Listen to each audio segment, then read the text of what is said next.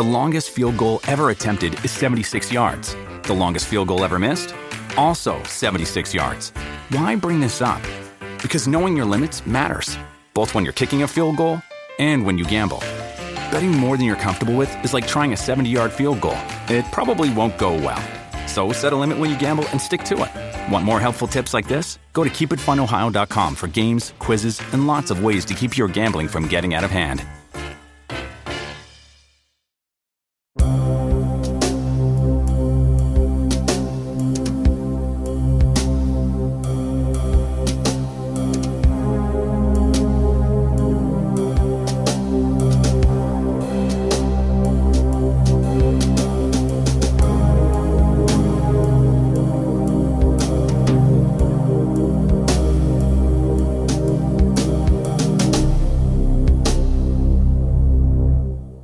Welcome back to Talking Backwards, a Twin Peaks podcast. I am Dave the Hawk Jackson, joined by Patrick Large Regular Mahan. Hey, everybody.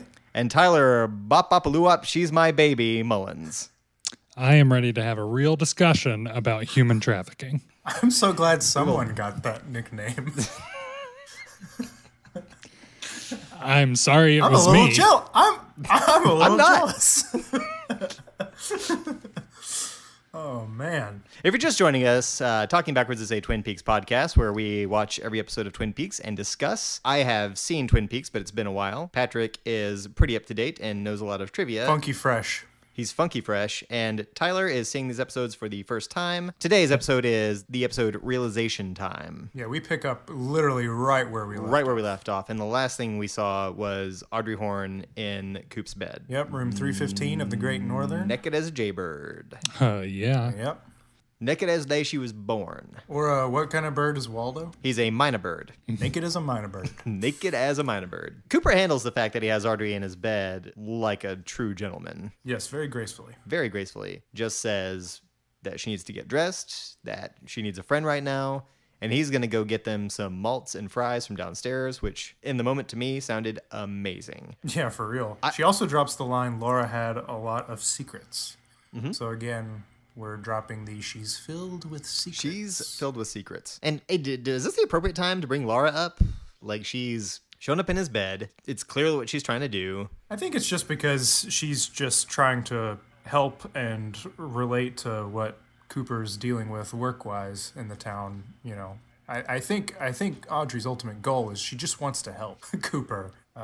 Yeah, and I'm finally getting that sense too, because again, I wasn't sure how to feel about her for several episodes. But while her tactics are diabolical and they are guerrilla, yeah, they are towards this cause. Like, she really does want to be a part of it as much as Cooper's trying to keep her out of it. So yeah, I'll agree with that she was kind of disarmed from whatever her spontaneous intent was, that now it's, I know what you're working on, and if I can help, here's maybe how. Right. Because it's clear that she's already putting things together herself that, you know, he may loosely know, but hasn't really dove into head first. And she's taken the initiative to get on the front line of the department store, you know, scam, or the front. Right. Before we get into the quick scene at the police station, I do want to mention that I noted that Cooper's FBI jacket looks like it was ordered. It's very homemade. I'm pretty sure Diane stitched it for him and then overnighted it. It looks more like he ordered it off Wish. That's where that's where our keychains came from. It is. Yep.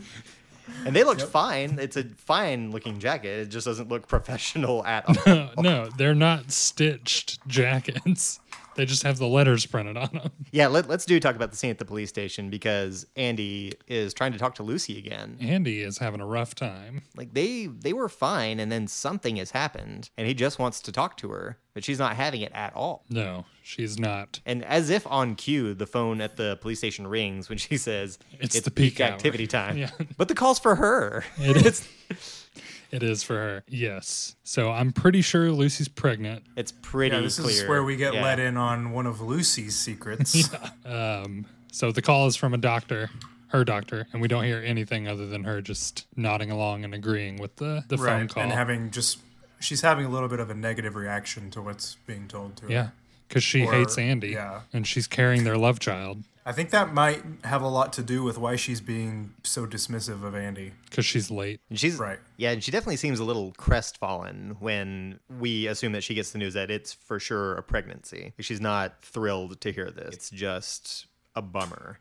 Yeah. Do you think it's because it's with Andy, or that she's just not ready to be pregnant, or a combination of the two? I'd like to lean more on that she's not ready. There are genuine moments where I feel like she likes him. I think her disappointment is more on that I don't know that she's ready to be a mother. Mm-hmm. But I could be totally wrong. I don't know. It was a strange scene because obviously the phone call is about her being pregnant. Why is she so? Did you just spoil it? No, if it was like a disease side story, it wouldn't be presented the way that it is. Like it's like no, I'm okay. It's like no, I'm dying. You just told me that. Like that's not the conversation that was had. Okay. Right. Yeah. Yeah. Thanks. So. Yeah.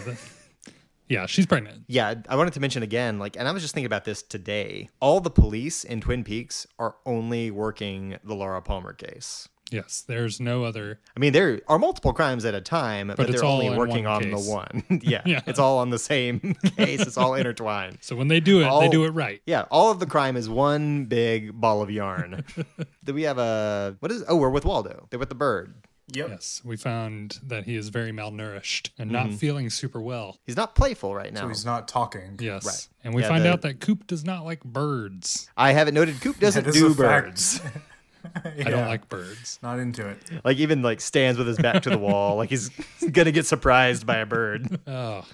Yeah. I can relate to this because I don't do peacocks. I've been to the zoo a few times. Oh, there's your first problem. They're just out walking around. They look at me like they want to hurt me. They strut like they own the place. Lock these things up because they are flexing too much. I have a thing. I'm a little triggered. I'm sorry. I don't do peacocks. So you relate a lot to Cooper in this I relate to Cooper in this scene. Yes, absolutely. Understood. Right. What else is said here in the sheriff's station with the bird? Was there, I mean, other than him, Cooper leaves this is where the recorder and get its voice activated. A single picture back from the roll of film that Hawk ruined. I love, too, that Sheriff Truman doesn't see Laura right away. And he turns it around. He's like, what?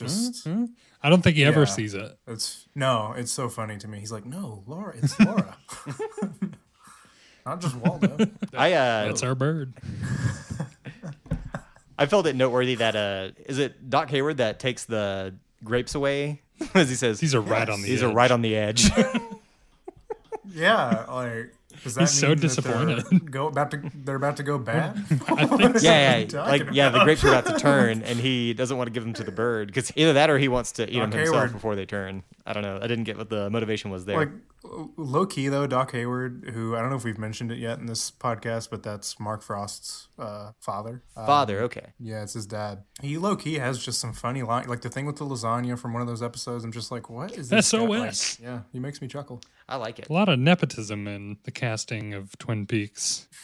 Right, because I wanted to bring this up too, kind of up front here towards the beginning. So last week you mentioned that Eric DeRay's name comes up first. That's actually only true, I think, on Netflix. It actually already goes through a whole series of names. When it gets to where he starts, it's like a whole secondary list of names. Because I noticed that it shows Kyle MacLachlan and Michael Ontkean first, and then it starts going in alphabetical order with like Matt Amick and Dana Ashbrook. So it goes through a bunch of them, but then Leo, for whatever reason, among a few others, like Jacoby and Josie, they're singled out to this secondary group that starts after the credits. Like featuring Russ Tamblyn as Dr. Jacoby. Right. Yeah. And so speaking of Eric DeRay, he is the son of the casting director, Joanna Ray. No kidding. She spells it R-A-Y. Yes.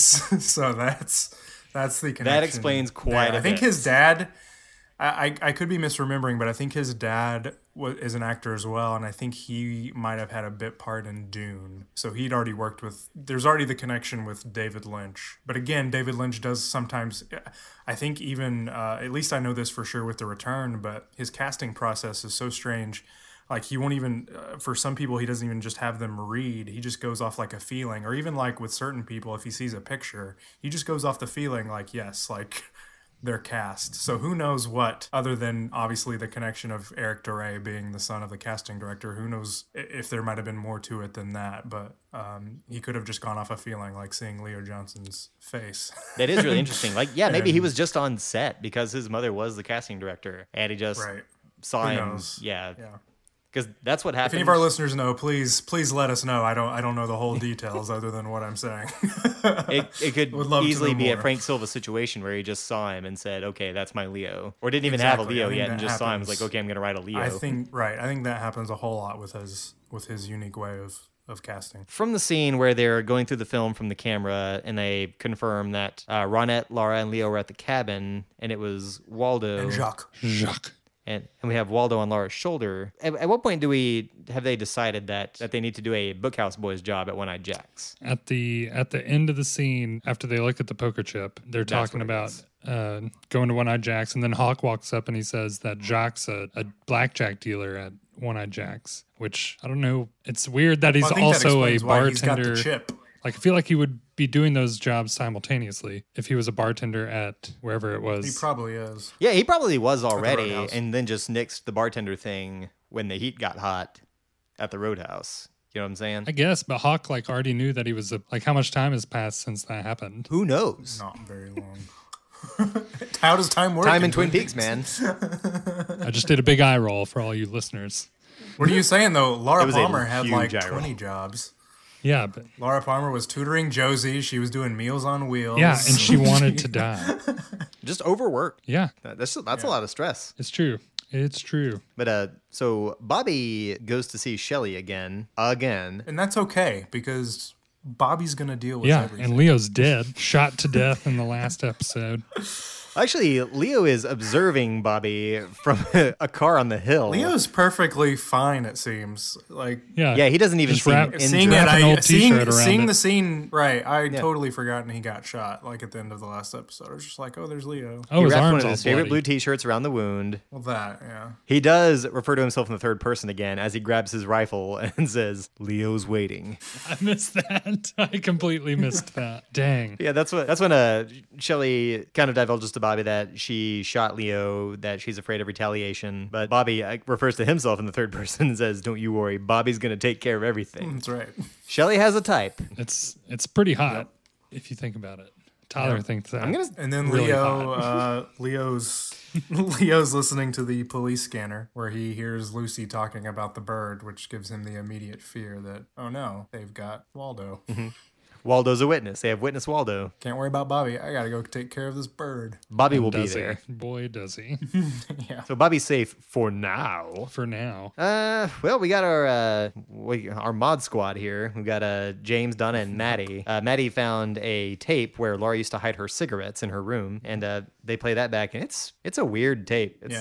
It's a really weird tape. It's one of her, personal confessionals to Dr. Jacoby. Yes. And it's filthy. It is pretty raunchy. I'm having those dreams again. You know, the naked ones. I know you like those, Doc. Like your coconut.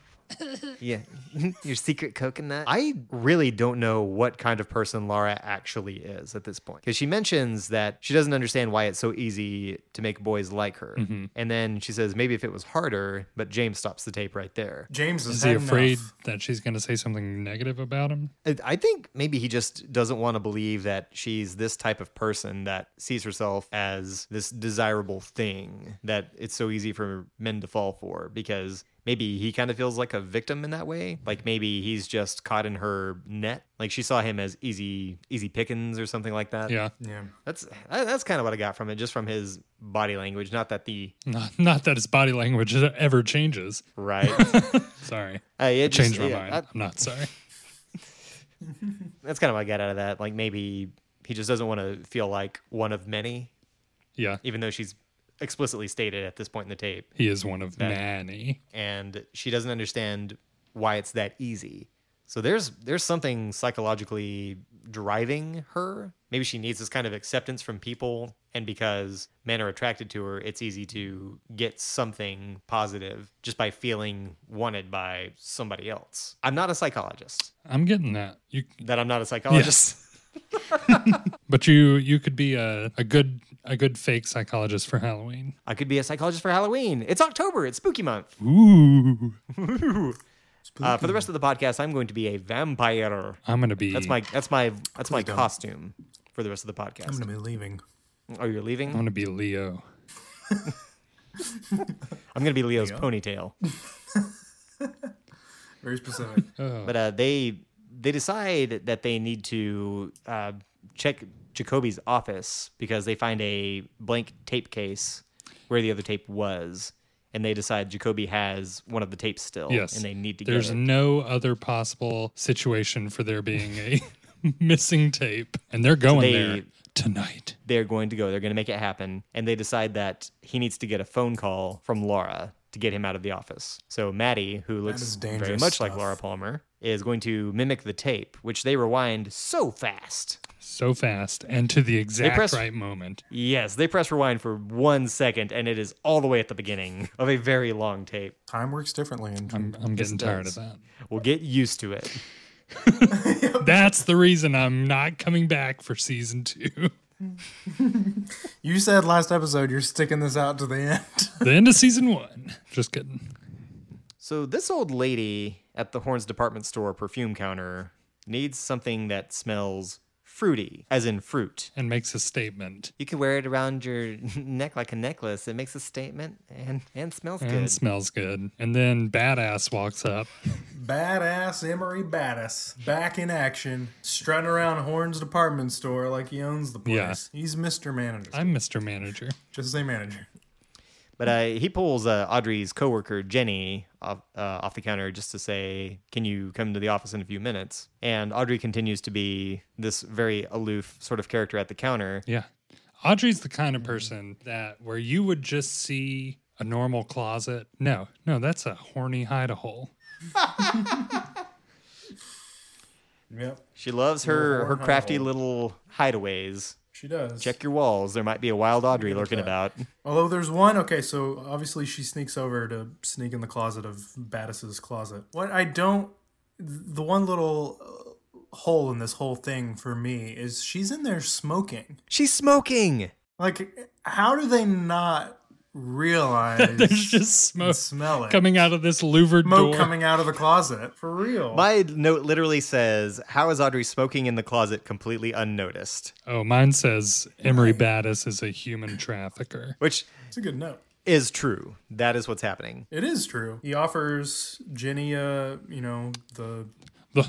the horned to the horse castle there up at One-Eyed Jack's. It's a symbol of purity. Yeah. A horned horse.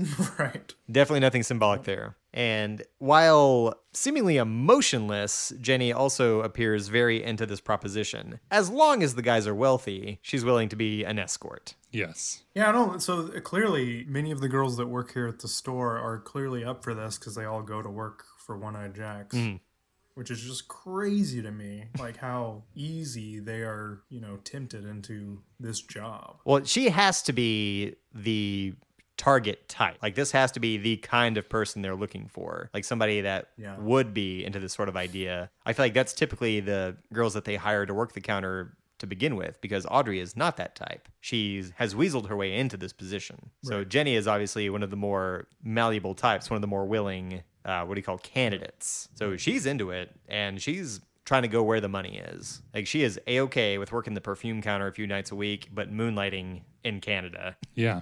As an escort. She's into Good luck with those international taxes. Jeez. I feel like it's going to be under the table. I don't know. I like that Emery Badass has a sort of number of hearts rating system in his little book. Like, this girl, 2 hearts, 3 hearts.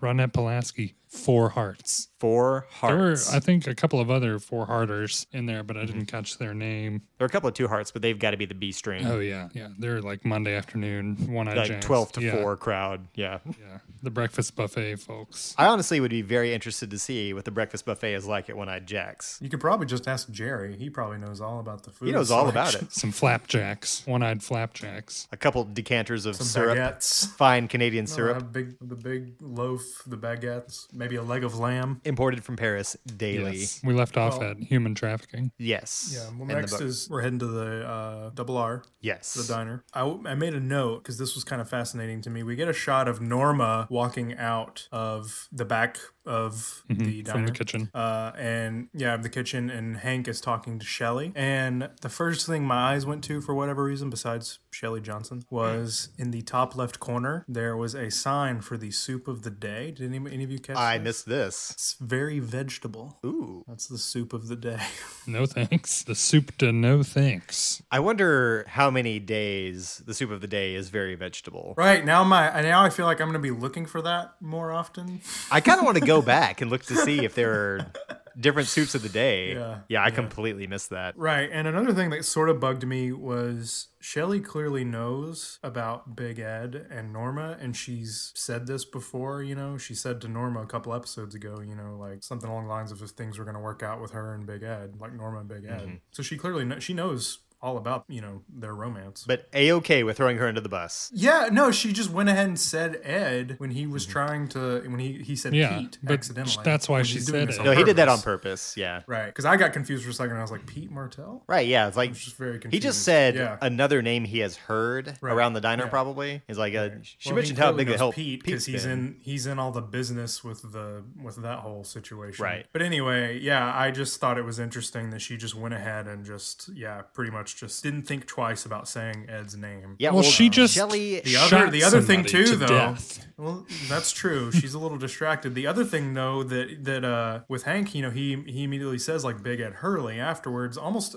in a way like he doesn't really know him, which I think is sort of weird because they were on the Twin Peaks Steeplejacks football team together. This guy's been around forever, and there's no way you didn't know that they were together. In high school. He had to have had suspicions already, but by kind of baiting that information out of Shelly and getting her to say the name that she associated with Norma first, he's like, Big Ed. Yeah. That's right. That's right. Like, even if you have a suspicion, if you're somebody like Hank, you confirm before you act. Yeah. Right. Yeah, my note says, Ruh-roh, Big Ed.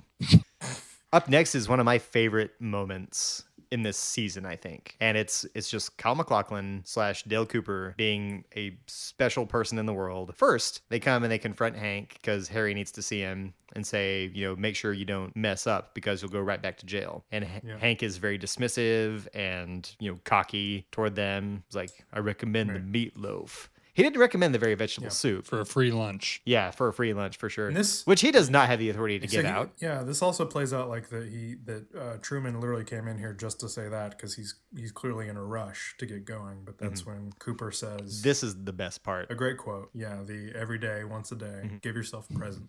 Which ever since I heard this line, I've brought into my own life, whether it's coffee in the morning or, a shoulder rub in the afternoon. Give myself a present. The same, man. I love this ideology. It says every day, once a day, give yourself a present. It could be a cat nap in your favorite chair. It can be a nice hot cup of coffee like this. I love the whole sentiment behind everything that he says. Harry's response is a present. Like Christmas.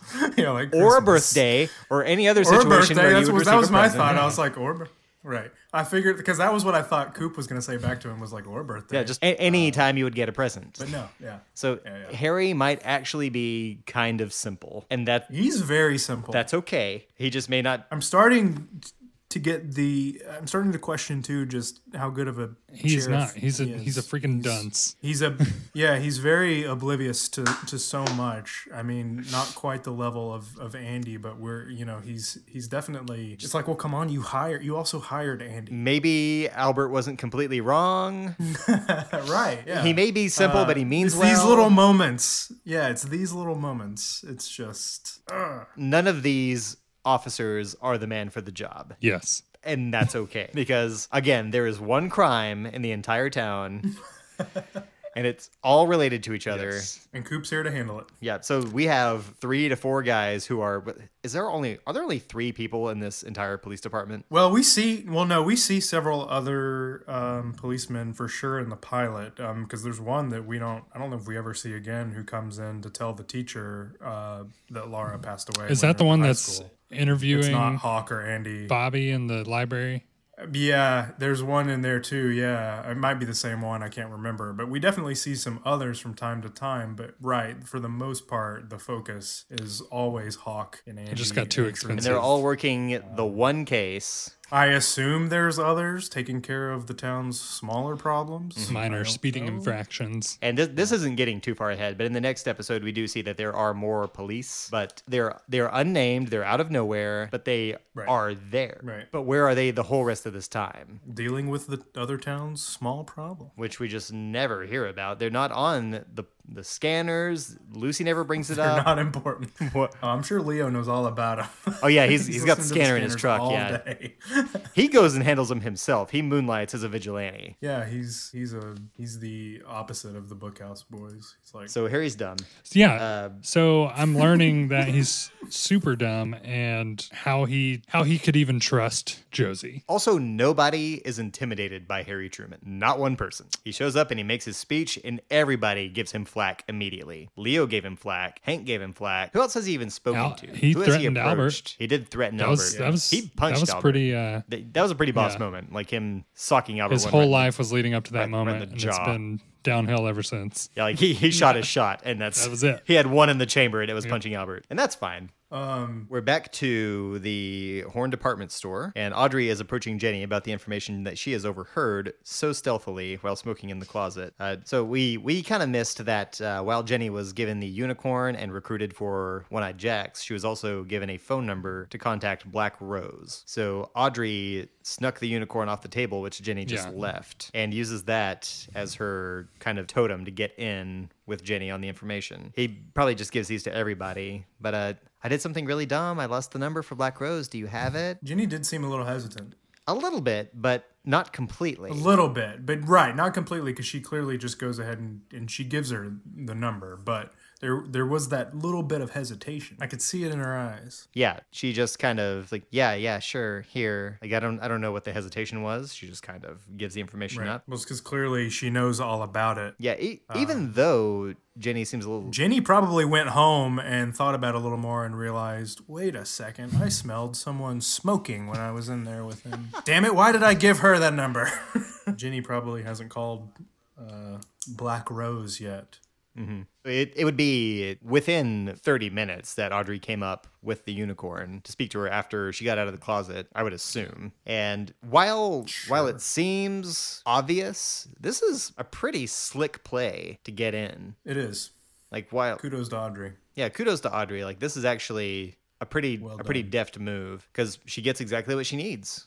She gets the number for Black Rose, and she's gonna get even further into the lion's den here. So clearly there's some trust there too with Badass and Black Rose here with One-Eyed Jacks, because it's like we're not relaying information of which girls are coming up there. Yeah, she just takes the call. Yeah, she just assumes that whoever calls that number has been recruited. Right. So yeah, that's a good point. A lot of trust. I don't know. Well, I mean, it keeps it as a minimal operation. If you start opening up all these lines of communication, there's more opportunities for damning evidence on everybody involved. Yeah, and I feel like this isn't her personal number. This is a business line, I'm sure. That's pretty exclusive. I thought it was a collect number. If you're dialing Canada, probably. Bob, we had a baby eats a boy. Either way, we find out later that it's the correct number. Before we get there, we get another taste of Invitation to Love. Oh, yes. Our favorite soap. And what a cliffhanger. And how the tables have turned, because Chet has a gun. And he is confronting Montana. Wait, is he? So Dexter, I looked up Dexter. Yeah.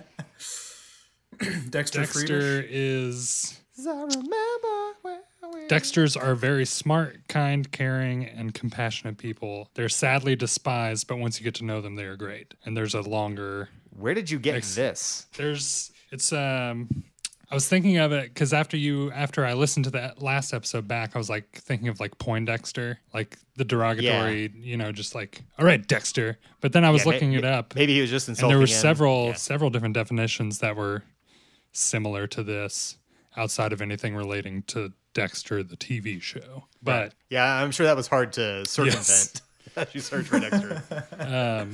But yeah, so Dexter, I think that was a slight at his expense. That makes a lot more sense. Interesting. So his name is Chet. Yes. And Chet is packing heat. Yes. Yeah. And Montana gets Is his. Chet Shelley? As I think in this instance, it's just to parallel the event of Shelley having shot Leo. Shelley shooting Okay. Leo. But yeah, Chet pops Montana. And then one. it ends. And then it ends. It cuts away. And I need more than that. I need to know, see I Invitation know. to Love to fruition. It's weird though. I want to know what's happening on the screen because the music continues like through the whole next scene. It's just with the Nadine credits. and Ed. Well, it's- like the music from the soap, Yeah, it's the which credits. is like It's the credits on Yeah, the but it's show. just so funny to hear that over the dialogue between Ed and Nadine because it's kind of very soapy. He's just like, "Oh, you can't."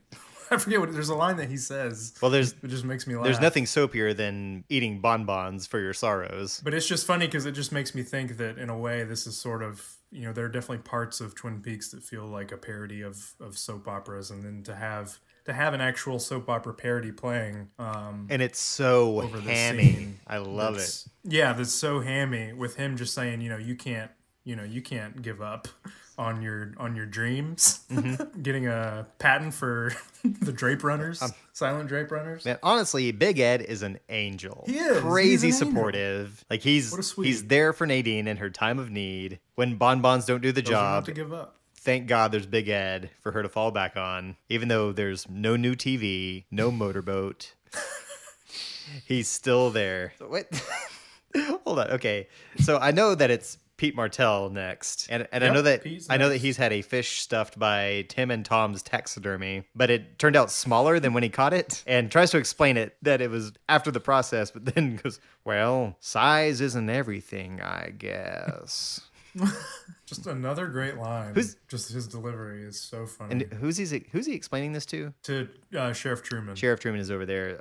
He's there to see Shelley. Yeah, he's over there to see. Or yeah, Josie. she doesn't He's there to know see though. Josie. Josie. Yeah, but Josie doesn't know that he's stopping by because the last we left off with them was him trying to. Right. He was on the phone with her trying to figure out why she was at the Timber Falls Motel. Yeah, Josie is a shockingly bad liar. She is. I mean, but he immediately but at the same time though, he immediately says he doesn't give her enough time to explain. He immediately says, "Hawk saw you there." He's like- He doesn't even let it like sit for a bit to see like what she's gonna say. No. she immediately just says, Hawk saw you. He saw you staked out." Like, nope, you At were the Timber there. Falls What's Motel. up? That She kind of comes clean. No, I mean, yeah, she basically says why she was there. She was taking. I mean, she even went as far to say she was taking pictures of Ben and Catherine, yeah. who were sharing a room there. So after Josie kind of comes clean about the fact that she was there taking pictures and lets him know that Ben Horn and Catherine Martell working together to sabotage the mill, he goes to Coop about it and says, "Hey, this is the issue." While Coop questions Josie's background, Harry is firm on the fact that he loves her and that he trusts her. Yeah, Coop's smart to do that too. Just because we've started, as each episode has unfolded, we've started to see, some more layers to Josie that clearly Harry doesn't know about. Right. But yeah, Coop's very quick to question it, but he trusts Truman enough in their quick friendship here that I hope he's gonna help just him out. saying that to appease Harry. Like, if he had that initial suspicion, I feel like he would still continue to act on it. I guess we'll have to Well, he stay tuned. he agrees to look into it. Find out. But I think he's keeping that suspicion in the back of his mind. Like, while he is helping Harry out as a friend, he's going to keep his guard up when it comes to Josie. And that's smart. Before they had this chat, a very great moment with Big Ed and the both of them where Big Ed reveals he doesn't really gamble much, because they're about to head up to One-Eyed Jack's to do some gambling while looking for Jacques. And Cooper reveals he's got 10 grand of the Bureau's money. Yeah. Which is a whole lot of cash. That's a lot of petty cash. And we find out Big Ed doesn't gamble real. until he has cash in hand. I don't think Big Ed has ever held $300 at once No. before. I mean, gas is what, like 75 cents? But yeah, like at one time for pocket money, I don't think he's ever had quite this much. And he has the freedom to spend it. He can do what he wants with it. He can lose it all. He can win with it. And he's just like a kid in a candy store once he has that little stack in his hand. I want to talk about their cover. So Harry is able to get them a Cadillac for their little gig because they're all going undercover as oral surgeons. Just a bad idea. Yep. Yes. I'm a little confused by the next scene because Catherine is approached by a lawyer to get her to sign a new life insurance policy. Yeah. This was a very confusing scene for me. Same. Because I sort of got the vibe that She was trying to bang him? Oh, I didn't get that. We'll get to that. Okay. What I want to try and get clear real quick is what this life insurance policy is. Does this leave everything to Josie in the event of Catherine's death? Yes, I think so. Okay. Yes, because she clearly did all this, behind her back. This was all Josie for sure. She because they were like, why would he got suspicious that Catherine wasn't present for any of it?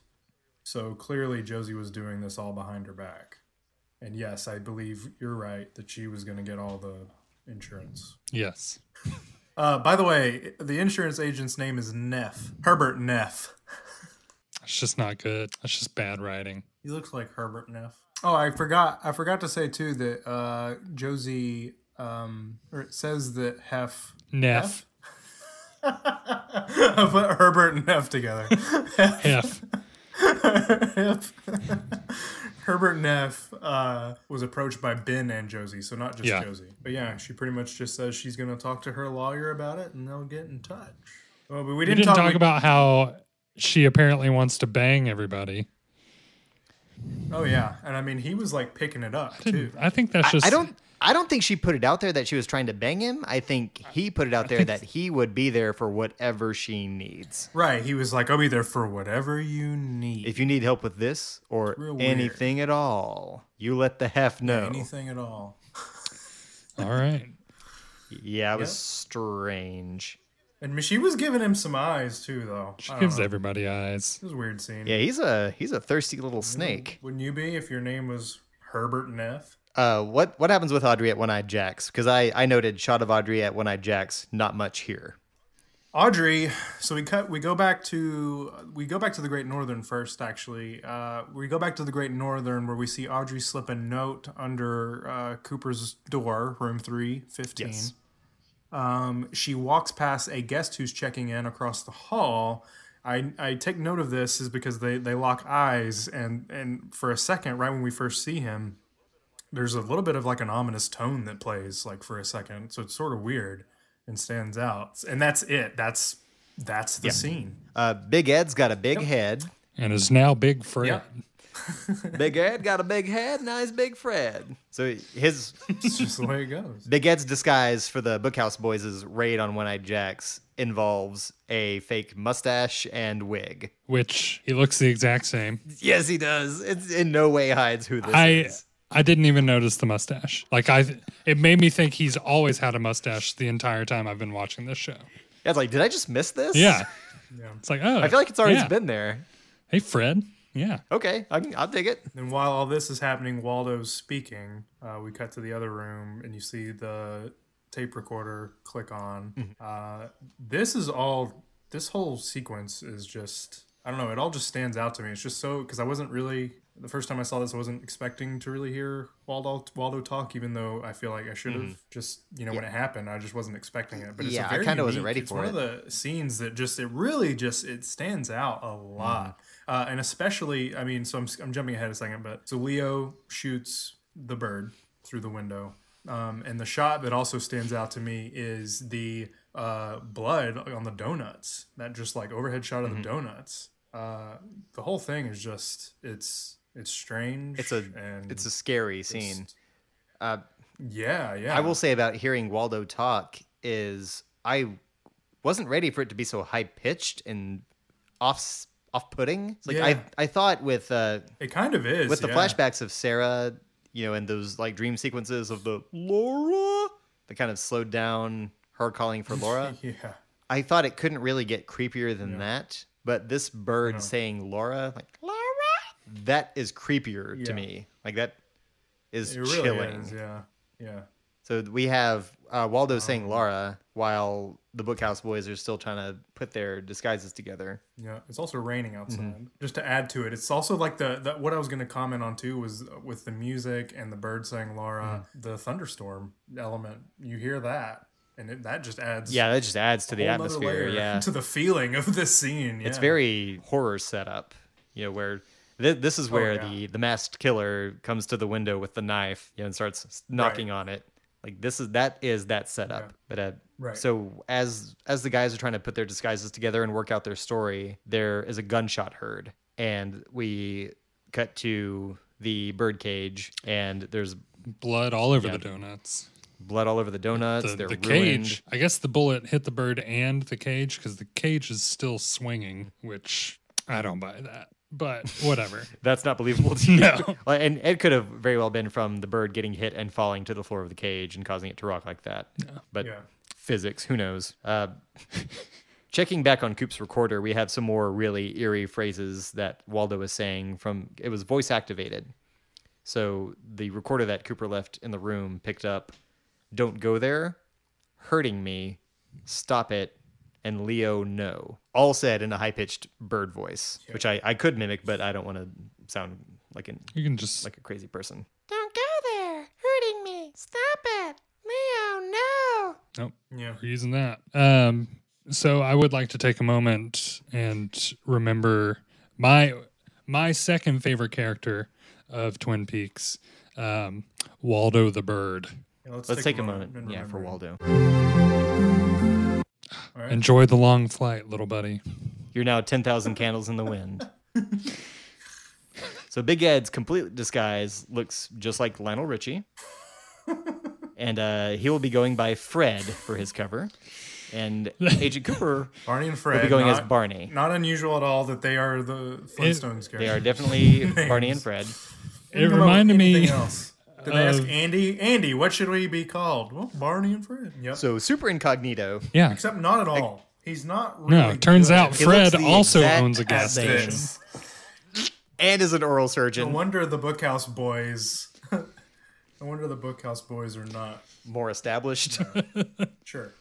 So Cooper as Barney and Big Ed as Fred get to One-Eyed Jack's and run into Blackie, who is the madam of the operation. And Blackie's about as quick-witted as a drag queen, but Big Ed is able to hold his own against her. So when his story kind of falls apart, they have some pretty good exchanges. It's the first slip up, right? It's the first slip up of saying he works About at a 5 gas minutes station. in. To immediately saying that, no, just kidding. I'm an oral Yeah, surgeon. he is able to play it off like a joke, which good on him for pulling that off. Even Coop is impressed. I thought he looked at him like, we- "You freaking idiot." That's how I She took also his does say look. that Blackie also says that he looks like a cop. Yeah. To which Coop immediately says, "I'm the cop." Yep. I love some of the lines that Big Ed pops off to Blackie. Yes, I mean I know there's the one big one. I mean we have to play it. Yeah, let's do that one right here. Fred, what's your line?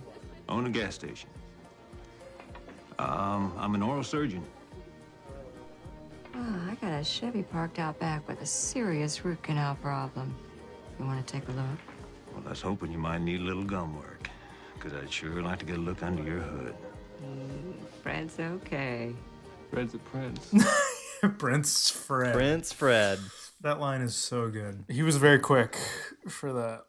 That line impresses Coop too.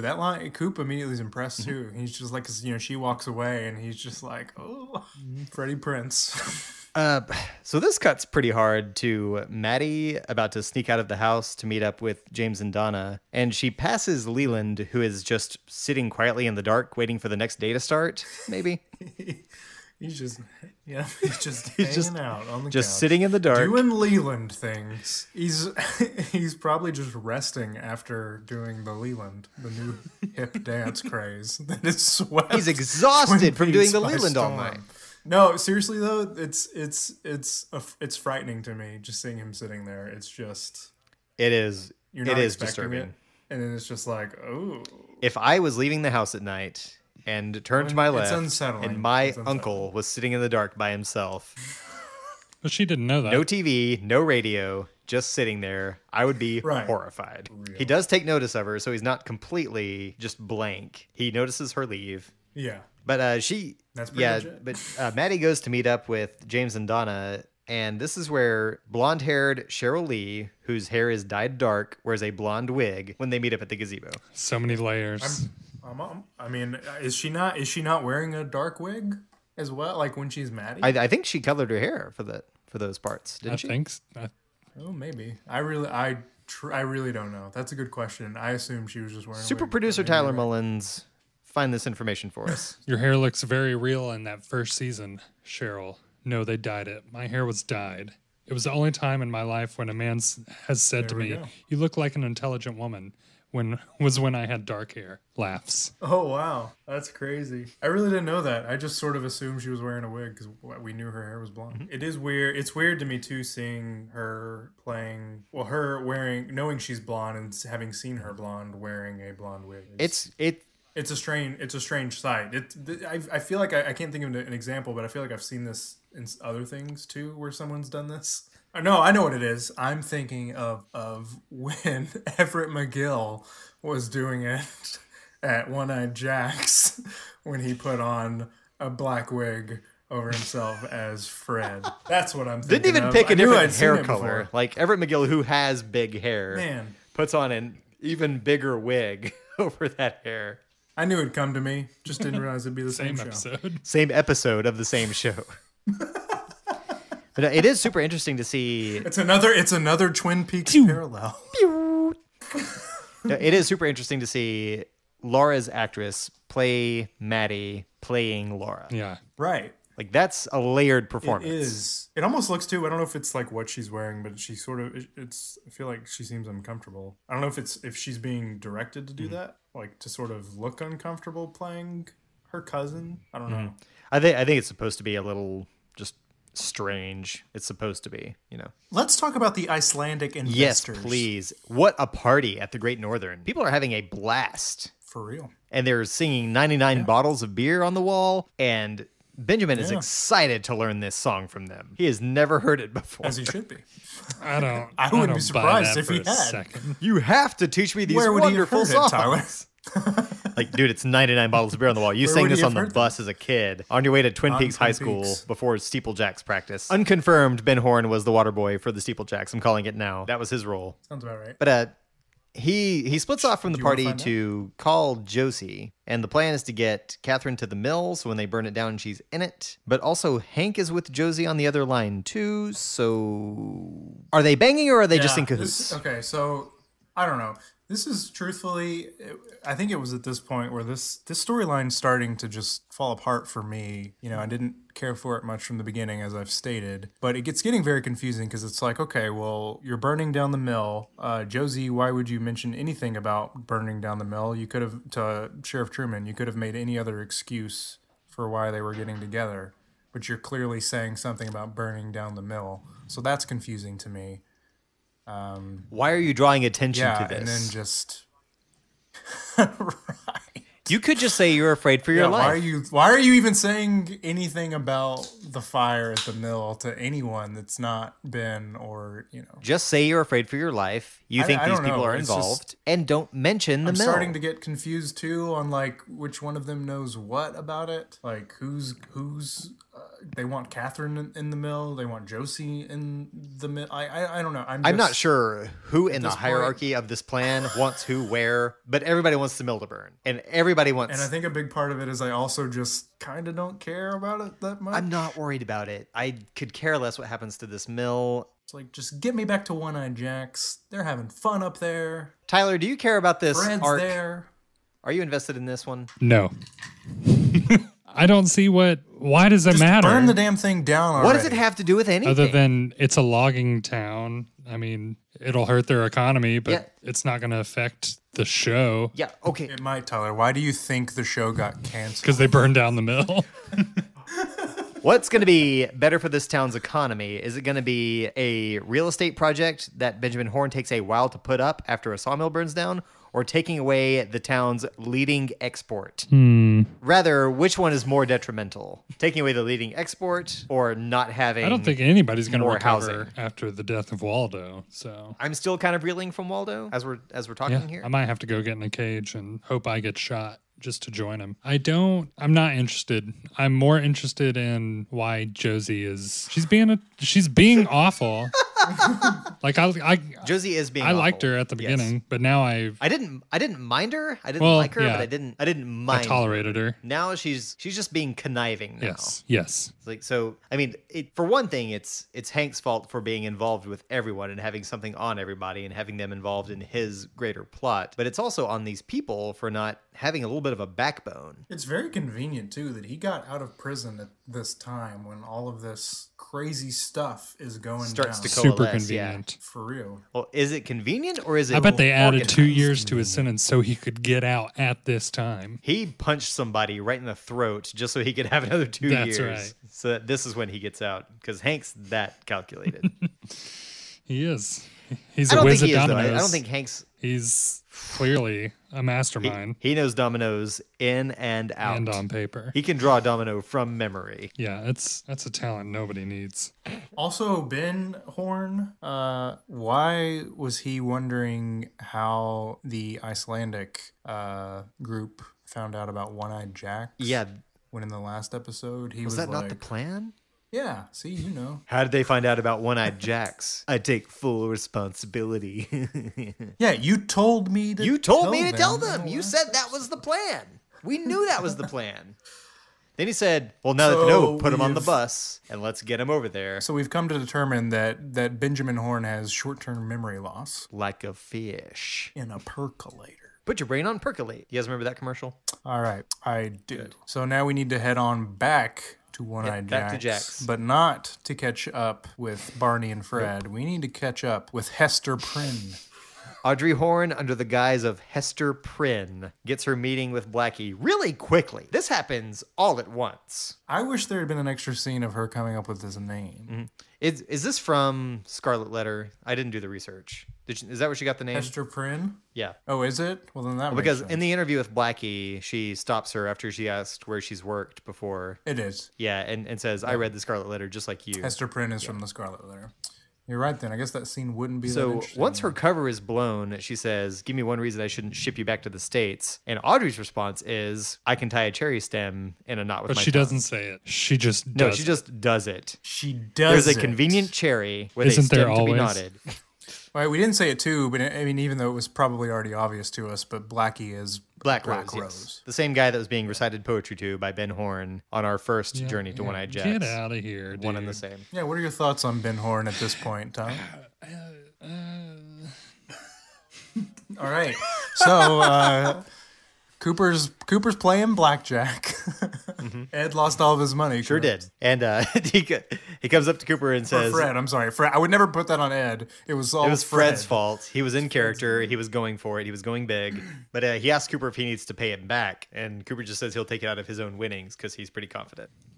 Pretty confident. So the dealer swaps out for Jacques Renault, at which point Big Fred gives Cooper the Bookhouse Boy salute and excuses himself. Well, doesn't Hawk walk up or Hawk's in the truck. Yeah, Hawk's doing surveillance. He's the guy in the chair, if I'm not mistaken. So yeah, so Coop talks to, he meets Jacques. Jacques. And that's what we pretty much leave it at that. We don't get a continuation. Yeah, he of just this, sits down to for the rest of table. this Jacques' episode. his dealer, and he confirms that his name is Jacques, and that's kind of where that cuts off. Yeah, we're back to Invitation to Love. Jacoby, Mod Squad. I like that you said Mod Squad. Do you know why? One black, one white, one blonde. Right. Do you know who the blonde is? I don't. It's Peggy Lipton who plays. What? Crossover, and I had no idea. Peggy Lipton was originally in the Mod Squad. Yep, pretty cool. That's pretty cool. Yep. That's nice. Yeah, man. I like that. So Jacoby's watching Invitation to Love as Maddie, as Laura, calls him on the phone. And she mimics some lines from the tape that they found. She seems to be enjoying the performance as she does it. Like she's getting into it. She's really in character. Jacoby is not convinced, so they have him go to the door to pick up a package. Tells him over the phone, there's something waiting for you at the door if you're not convinced. So he goes and he gets it. It's a VHS tape. He just happens to have a VHS. He happens For to those have of you who a do player not right in know. front of him. VHS stands for Video Home System. So Jacoby plays the tape, and it's a video of not Laura holding a newspaper from that day in front of a gazebo. And it does a slow zoom on the paper and then pans up to her, and she makes this kind of like, huh? Face. you see? Yeah, like you see. I'm really personally, I can't tell anything about this paper via the tape footage. No. I don't know what he's supposed to catch from what they're showing him, because you cannot tell a single detail from this footage. So it takes him picking up the phone again and her saying, "That's today's paper, Doc." For him to be like, "Oh, okay, that's what that was. Now I get it. Thanks." So he wasn't convinced, but now he's curious enough that he's ready to go check it out. He is strapped. He decides whoever's calling him, he needs to have a gun on him just in case. If it's the ghost of Laura, he needs to have a gun. That's the only way to kill a ghost. James and Donna are at the gazebo, and they're there with fake Maddie as she hangs up the call. But Bobby shows up in the bushes. Right, yeah. How does he know? Yeah, why is he there? I think at some point, either in this episode or the last one, he spotted James with maybe Donna and followed her or followed them. I mean, the last time we saw him in this episode, wasn't he with Shelly? Yeah, he was with Shelly. So why is Bobby here? Yeah, I don't know. But he sees them with Maddie dressed as Laura, but I don't know why he's here. That's a plot hole for me. So he spots fake Laura, but so does an unnamed masked individual who's in the bushes. Yeah, because the last time we see Bobby, he's saying he's going to protect Shelly from now on. So clearly he's not doing a very good job of that. Because he's off in the he's bushes. not looking out for Leo. He is following James. Jacoby realizes from the video footage that they are not at the meeting place where fake Laura asked him to meet her, but they are at this gazebo. There's only one gazebo in Twin Peaks, so... I'm just assuming that the gazebo's closer than the location they told him to go to, because they were probably having him go somewhere far so that he'd be distracted longer. Yes. So he just decided to hit up the gazebo on the way just in case. And they just leave Maddie there. That's what I think. They're just like, you wait at the gazebo. We're going to go infiltrate the office. Why wouldn't they just okay, thanks, just go home now. Bring her with them. Yeah, or just go home. They didn't need her beyond recording that video and making the phone call. No, and they didn't need her to hang out at the gazebo for an undisclosed reason while they went and left her alone in a murder town while they tried to infiltrate this sketchy doctor's office. Yeah, maybe we're missing something. This is just more confusing than I thought. I think it's just that disconnected. They didn't give her a reason to stay there. They said, "You wait here, we'll come back to get you." Yeah, they didn't give her a reason to stay there other than for Jacoby to go there. So Jacoby goes there instead of the meeting place he's given because he wants to see what's going on with fake Laura. So he's hanging out in the bushes while James and Donna go into his office. Right. Bobby, while James and Donna go to Jacoby's office, sticks a huge bag of cocaine in James's gas tank. Yes. Which is just awesome. A huge sack of cocaine. It just says, "Goodbye, James." And then it just cuts back to just showing Maddie hanging out at the gazebo. That's just where the episode ends. While in a first-person view, you just hear heavy breathing watching her. Yeah. Which indicating that someone else is in the bushes. Who's already there. Yes. Yikes. So that's the episode. Tyler, who do you think that is? I guess it's Jacoby. My initial thought for some reason was Leo, but I don't know why that would be. Well, it can't be Jacoby unless it was just edited weird, only because they cut to that person as well when Bobby's there a scene or two earlier before it shows Jacoby watching the VHS tape. So it shows that, and it makes a weird noise too. I don't know if you noticed, but the scene makes a weird noise, like a shriek, both times when it cuts to the person with heavy breathing, with sort of the handheld. Yeah, there's kind of a stinger. It seems like it's handheld. Kind of, but there's like this little, there's like a noise both times. So one is when he's kind of behind Bobby, and then at the end it's just him looking at Maddie because Bobby's already gone to put the cocaine in the bike. Mm-hmm. So someone else is there, another person that could not be James, Donna, Jacoby, or Bobby. Yes. I guess that's why I thought it was Leo. Maybe it's Hank. I don't know. Maybe it's... It could very well be either Leo or Hank because they're trying to clean up their trail and anything that could potentially link them to anything that's going on. We're kind of left in the dark there. We don't get a lot of answers here. We get plenty of questions. So I know Tyler has a question. Who the hell is Diane? There it is. That's what I was looking for. I like this episode a lot, just in general. Me too. Because you get, I know I said it last time, but everything really is coming to a head. You have people getting in deep with the story. They're getting deep with the investigation. All the major characters are kind of meeting, and we have a lot of knowledge of who's doing what where, and so do our characters finally. It's not just us. So people are really getting their hands dirty as of this episode, and we have one episode left after this. Like, the next one is the season finale. It's crazy. We've arrived. Like, we're almost to the end of this thing as far as the first season. Yeah.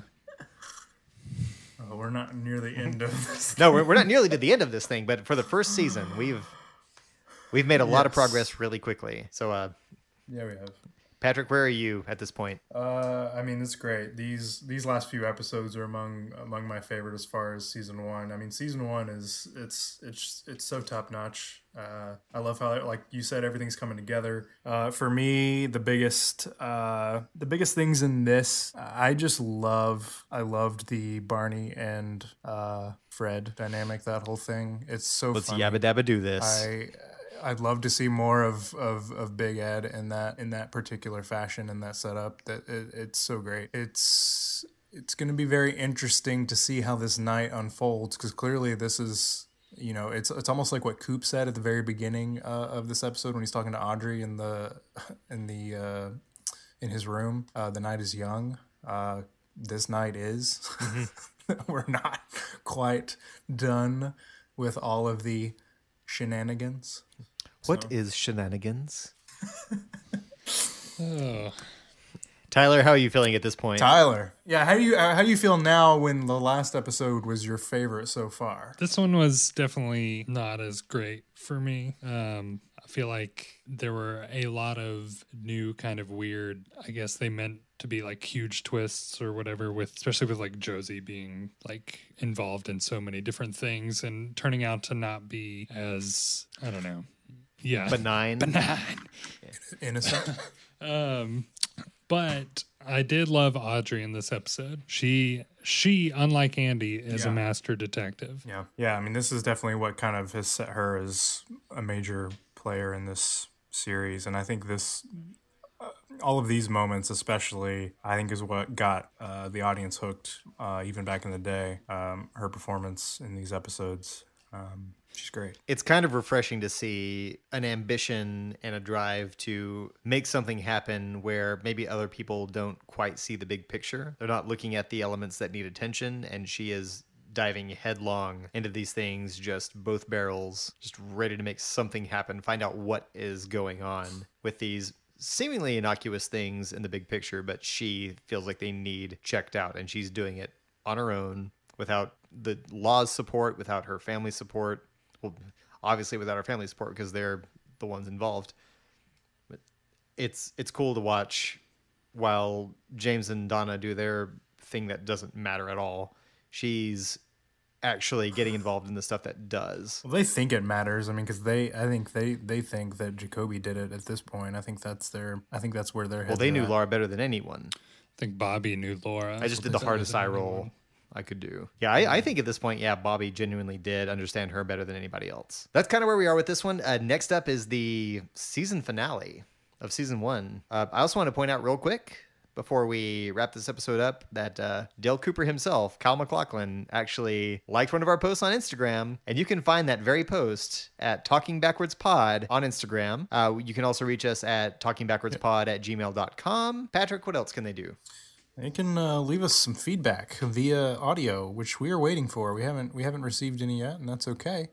I think that time will come. If anybody has any feedback, questions, or even some corrections, maybe we've misspoke about a line in the show or perhaps someone's career, please correct us. We would love to be corrected. You can leave us that message at anchor.fm/talkingbackwards. We'd love to hear your voice. Also, feel free to rate us on either Google Podcasts or Apple Podcasts. Really helps us to be found, and it helps us kind of get a little more attention so everybody can get in on the discussion and help us out. So let's get as many people as we can on board with this thing, and let's keep chugging along as we head into our season finale. Tyler, any final thoughts? Human trafficking is a very real issue. So if you have any information on anything like that, you can send an SMS text to 233733. As always, thank you for listening to Talking Backwards, and we hope to see you next episode as we cover the season finale, The Last Evening.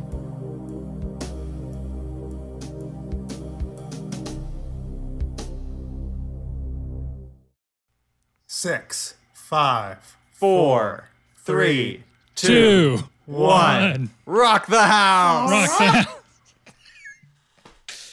That's plenty. Okay. This is awful. This is the best we've ever done. We're never doing this again. This is gold.